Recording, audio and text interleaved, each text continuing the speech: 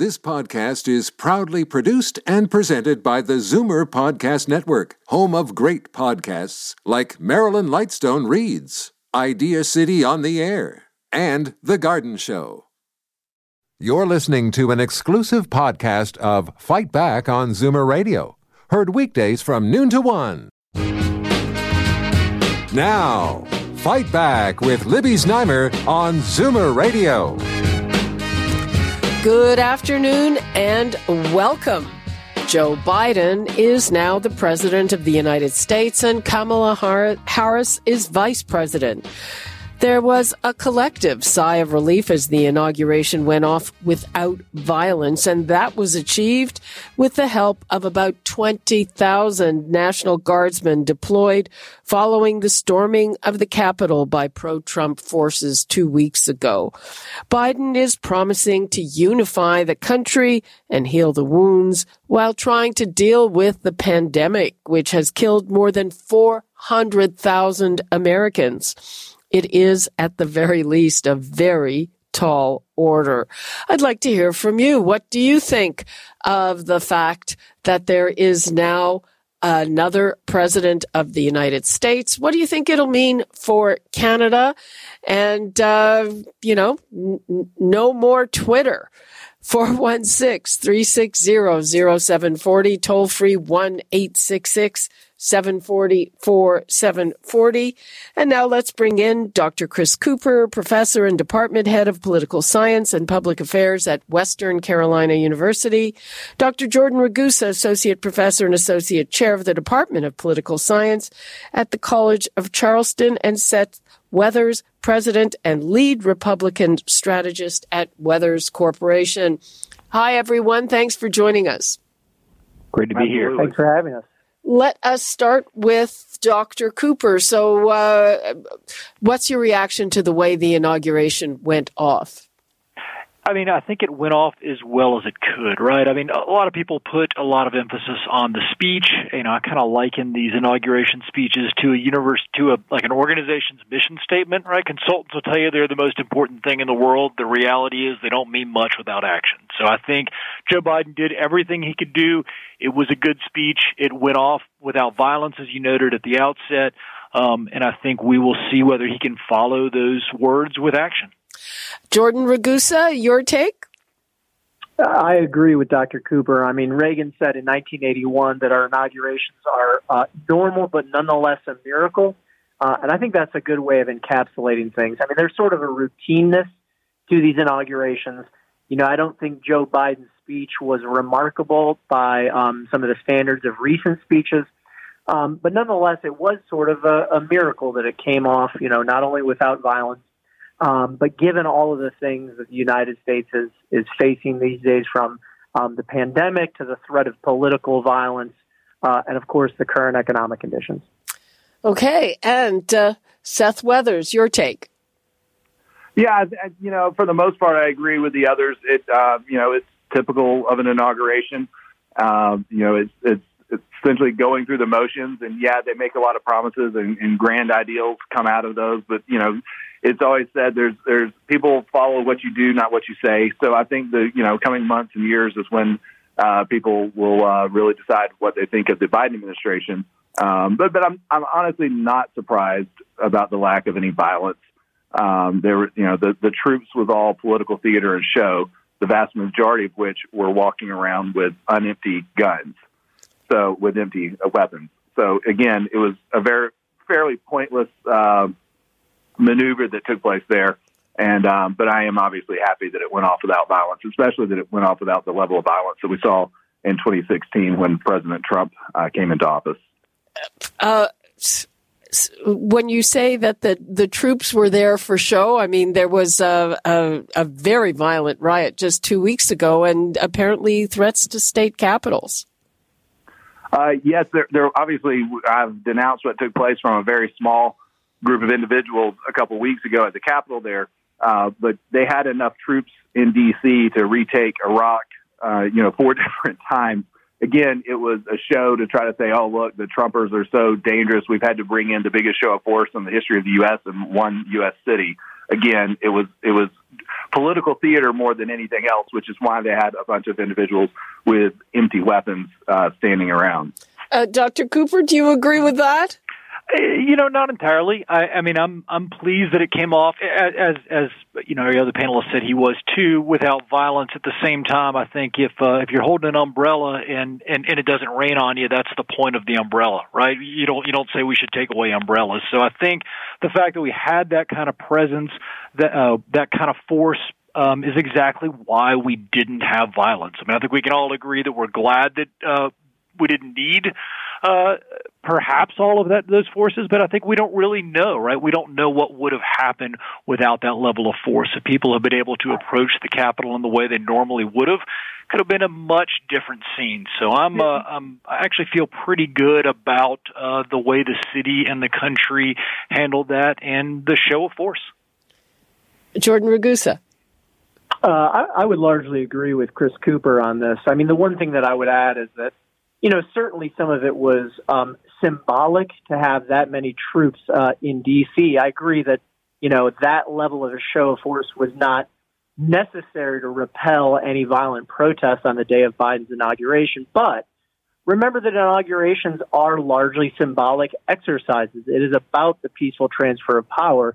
And so I think in some ways the symbolism was important. It showed that the United States is committed to the peaceful transfer of power, and that democracy will prevail. I'd like to give the numbers out again, and people out there, yes, I will get to your calls, so please be a little patient when you call in. 416-360-0740, toll-free 1-866-740-4740. We are talking about yesterday's inauguration of Joe Biden and going forward what the Americans face, and of course, we'll get to how does that impact on us here. Again, 416-360-0740, toll-free 1-866-740-4740. Now, the first order of business today is apparently dealing with the pandemic. And we just heard from Dr. Fauci that the U.S. is rejoining the World Health Organization. What is your view of that, Dr. Cooper?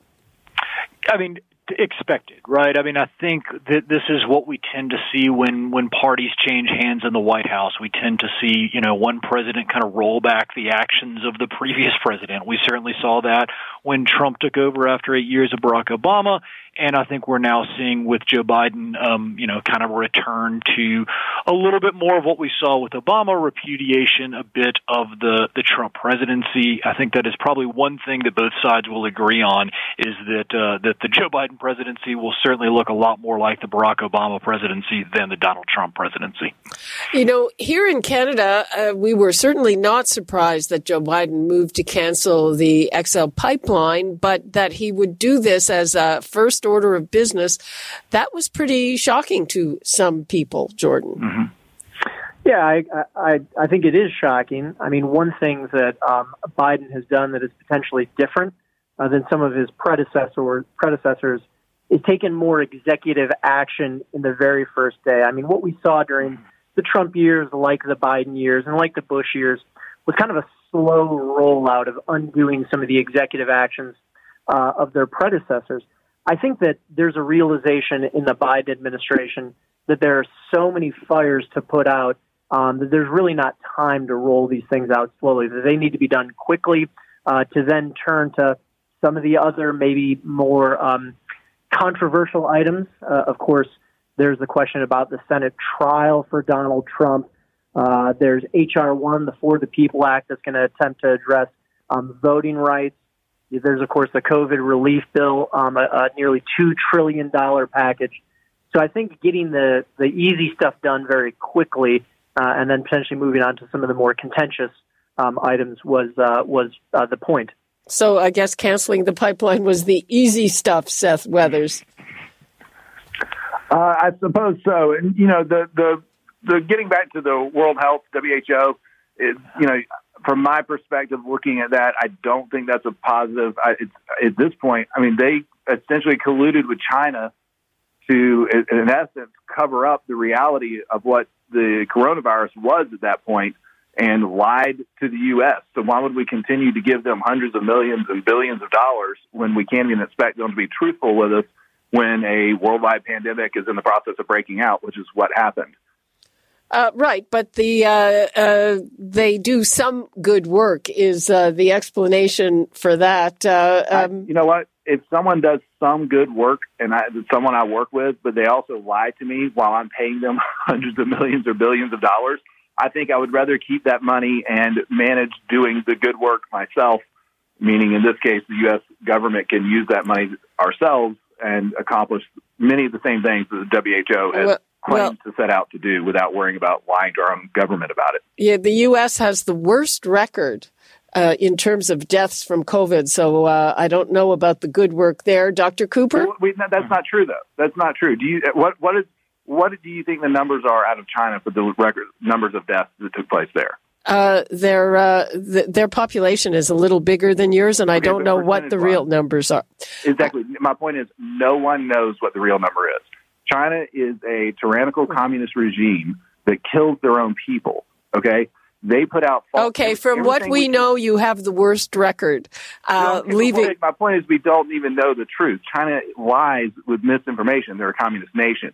They've lied about the pandemic from the very beginning. Right. That doesn't change your death toll. That doesn't change your death toll. Chris Cooper, can you respond to that? Yeah, I'll be happy to jump in. I mean, regardless of what the numbers are in China, I think we can all agree that 400,000 people is too many in the United States, and I think we can all agree that pandemics do not respect country borders, and that the World Health Organization is something that obviously tries to coordinate action across multiple countries. And I think it is a popular move.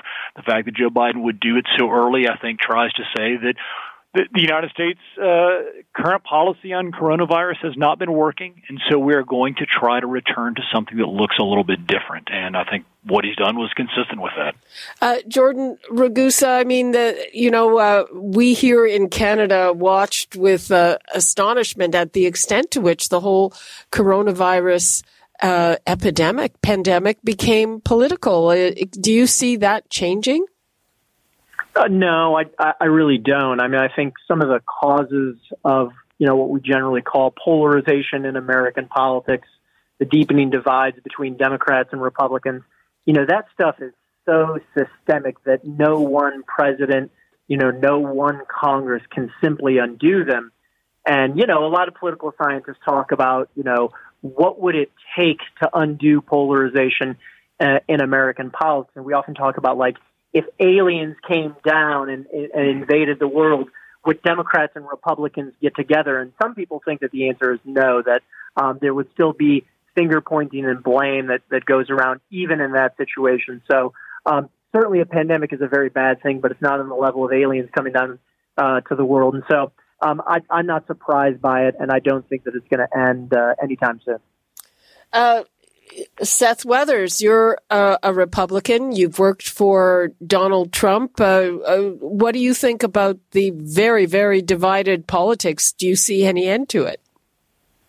It would be nice. It would be great if everyone could get together and sing Kumbaya and get along. But just the reality is the parties right now are just, and typically are, but even more so now than maybe times in the past, are just the policies are polar opposite. And so, I think that we can have these debates and conversations and policy issues in a civil manner would be obviously a great start. But as to the general polarization, I don't see us overcoming that due to the differences in the policy. And I think that those are things that are going to continue to be fought about here in the U.S. for the next, who knows how long, but certainly the next 4 years. And hopefully it can be done in a civil manner. But I don't see a lot of coming together or unity when you've got parties doing the exact opposite of what the other want. Well, I don't know that it's all about policy. Your divide, people have completely different realities, completely different take on what actually happened. Chris, do you see any healing for that?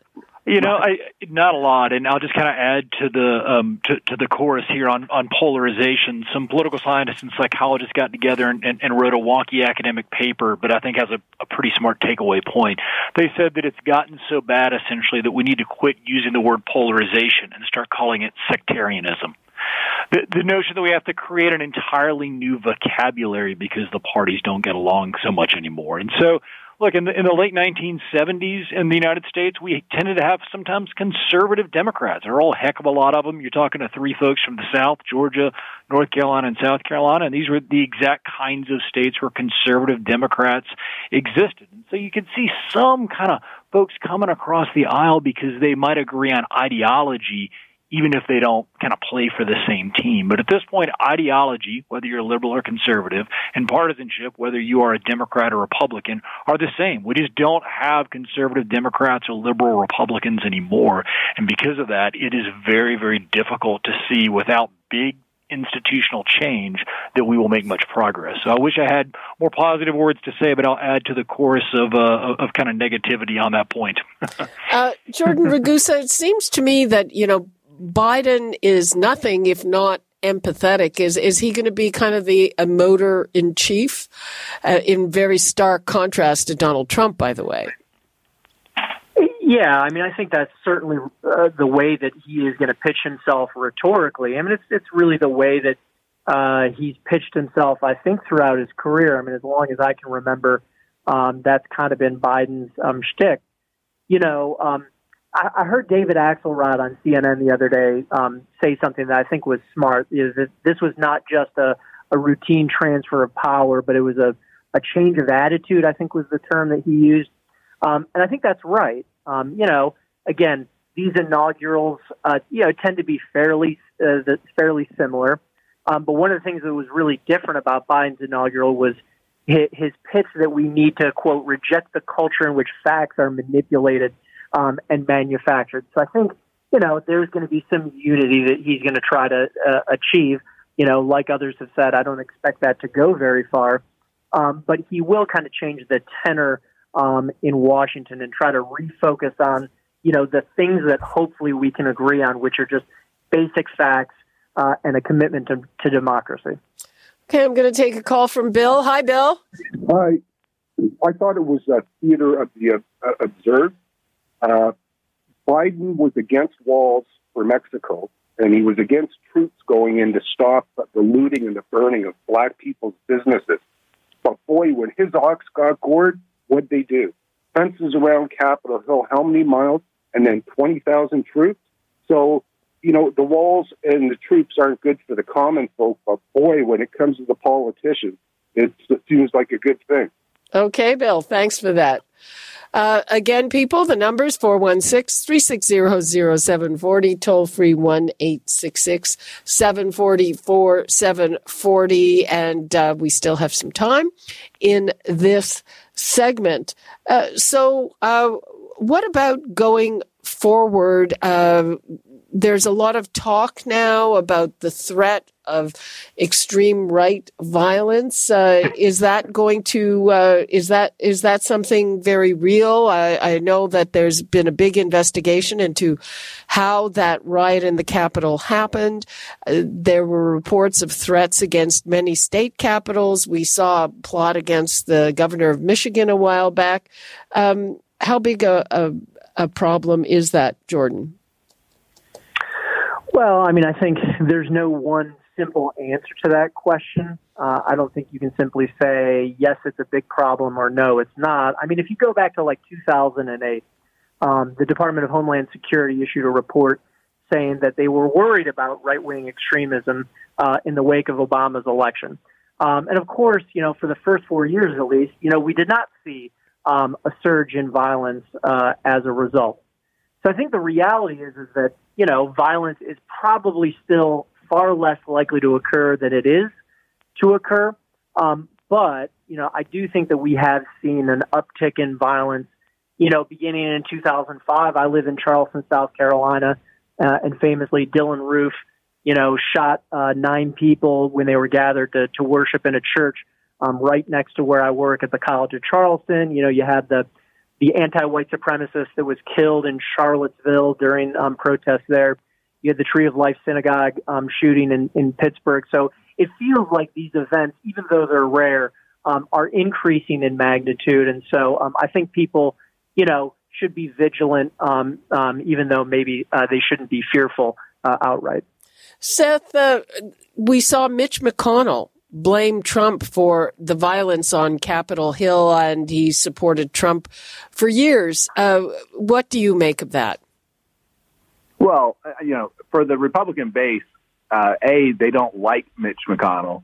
And Mitch McConnell is at a point in his career where he is probably not going to ever run for re-election again because of his age by the time his next term comes to an end. And there's no love lost between McConnell and Trump. McConnell never liked Trump. He worked with him once he became the president because McConnell was the leader of the Senate. So I think that's no surprise. As to the fears of right-wing violence, the reality is it's almost hilarious to me that especially the American media will sit there and worry. Yes, what happened 2 weeks ago was a terrible riot that took place, but we have regular violence from left-wing agitators, whatever you want to call them, in our cities. Especially, we had it again last night in Portland. They literally destroyed buildings. I mean, Portland has been under siege for years now, and they've allowed them to get away with it. They've attacked federal buildings. They've shut down federal courthouses for over a month, and it continues every day. And the reality is, but we hear only about, we got to worry about right-wing violence. But again, it's a media narrative because we all know where the media stands politically. Well, there were people who said that it was a Republican narrative that actually what happened last week was Antifa, and that's been debunked. Okay, that's not what I was talking about. I'm talking about that literally last night, Antifa was attempting to burn an ICE building, broke into it. They broke into multiple buildings and were violent and riotous in the streets as they continue to on a regular basis. There's far more left-wing political violence in the U.S., and all of it's terrible. I oppose all of it. I denounce all of it. I denounce all of that, the burning of our cities that took place over the entire summer where 30-plus people were killed. I denounce that nonstop, and I also denounce what happened at the Capitol. But the difference is we don't see the same denouncing from the left. They're quiet about it. We could not get Joe Biden to even open his mouth about the political violence, about the burning and looting that took place the entire summer until late October, when he was nearly forced into it to finally denounce the violence because he was fearful that it was going to hurt his election. There was also a big difference in the way those were enforced by police. Jordan, what do you think Trump's influence is going to be in the future? Do you think that he is still going to have a big hold on the Republican Party, or when they figure out who they are? Oh yeah, I think there's no doubt that the Republican Party today is largely Trump's political party. There's talk of Laura Trump potentially running for office in North Carolina. People have talked about Don Jr. running for office. So I don't think it's necessarily Donald Trump himself, but the entire Trump family seems like they're ready to get into politics.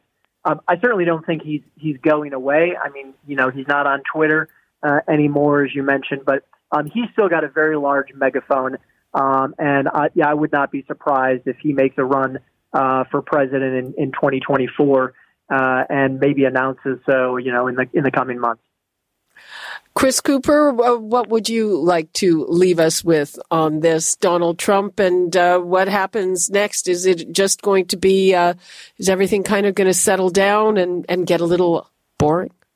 No, I'd love some boredom. We probably all three would love some boredom, but I don't think that's what we're going to see. Look, I mean, I think we all probably agree that Donald Trump will be a force in the Republican Party for years to come, and that perhaps more importantly, the Trump brand will. And so I think, yes, Lara Trump perhaps running for U.S. Senate, Ivanka Trump perhaps running for something in Florida. And even just the specter of that possibility, I think, is going to be a challenge for the Republican Party. So in the same way that I think the Democratic Party spent a whole lot of time trying to figure out what their future was after the 2016 election, I think it's going to be a really interesting few years for the Republican Party as they try to figure out which direction to go. You know, is it towards a Mitch McConnell, more institutional, traditional conservative Republican Party, or is it a Republican Party that caught fire under Donald Trump? And I don't think anybody knows exactly what it'll look like, but the outcome of that will largely determine what happens with the party and what happens with our country. And Seth Weathers, where do you think that will land? I don't believe that Trump will actually run for president in 2024. You got to think about his age at that point, and then to go through the whole process again. And He'll be Biden's age. He'll be Biden's age. Anyway, go ahead. Right, sorry. Exactly. And when we see Biden's been in a basement all year, so we'll see how well he holds up. That's my point. I don't know that I see him doing it at that age. I think he would rather imply that he may run to, in essence, hold that seat or hold that position open to keep others from jumping in until we get closer to the actual primary, and then he will have the ability to essentially be a kingmaker, whether that's a Don Jr. or a governor of Florida like Ron DeSantis, whoever it may be, for him to get behind. But I do believe that the party is going. Just because Trump is out of office does not mean that the 74 million people that voted for him are not still mad as hell at D.C. and the establishment.